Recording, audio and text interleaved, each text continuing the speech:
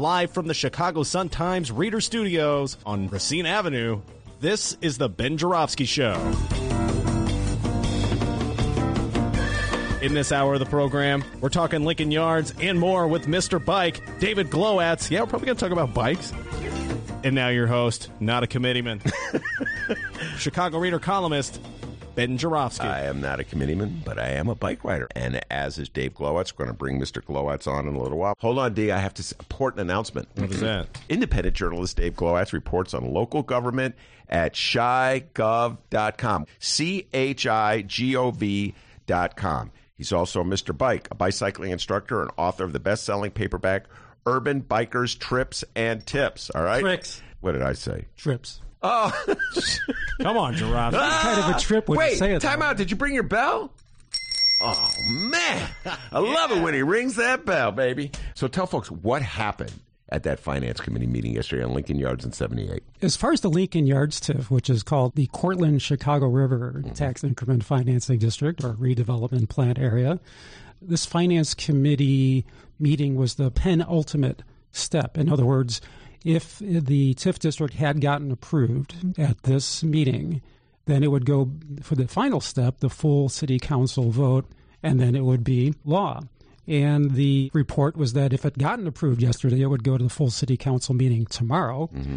But right before the meeting, Mayor Emanuel issued a statement saying that he was going to acquiesce to Mayor-elect Lightfoot in delaying the TIF and see what she wanted to do. So when people showed up for this 10 a.m. meeting, aldermen were frantically huddling, trying to figure out, what do we do about this?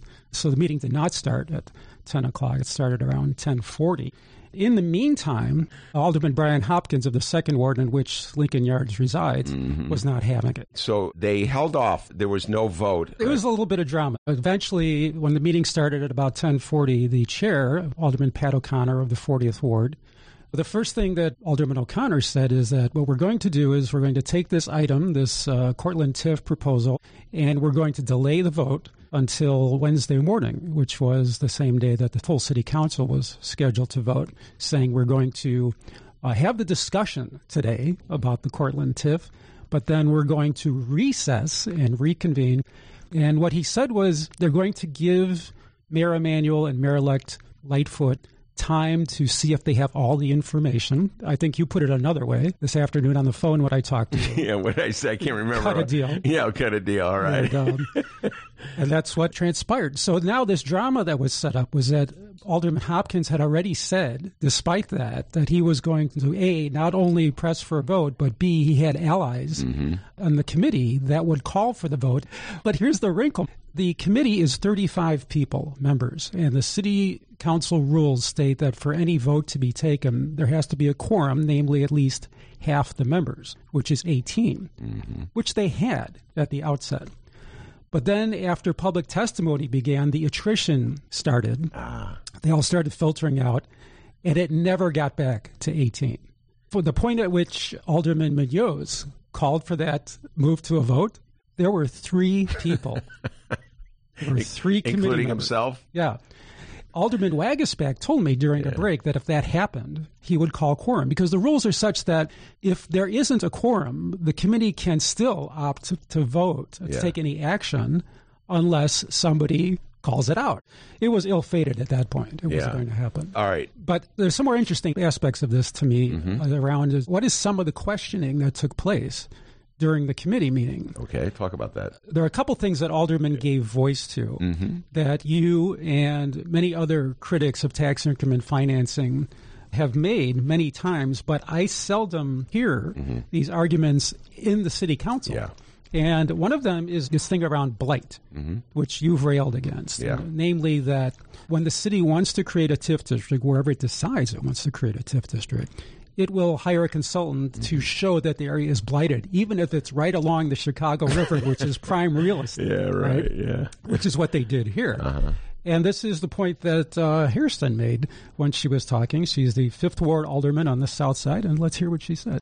I'm still concerned about this being quote-unquote blight. Just because it's vacant does not necessarily make it blighted, because it is not in a blighted neighborhood.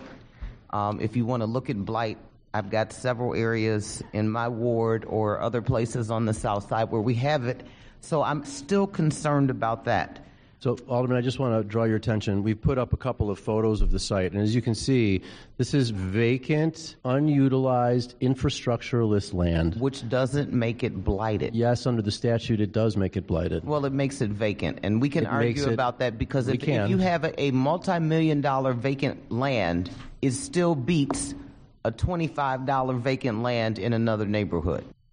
Who is she talking to? She's talking to Commissioner David Riefman. Oh, Riefman. The head of the Department of Planning and Development. Yeah, man, I know Riefman. Former tax lawyer. I knows a thing or two about TIF. Yeah, he was a TIF lawyer. And he's a very articulate defender of this tax increment financing district. He got to dodge that issue. The issue, I mean, the statute.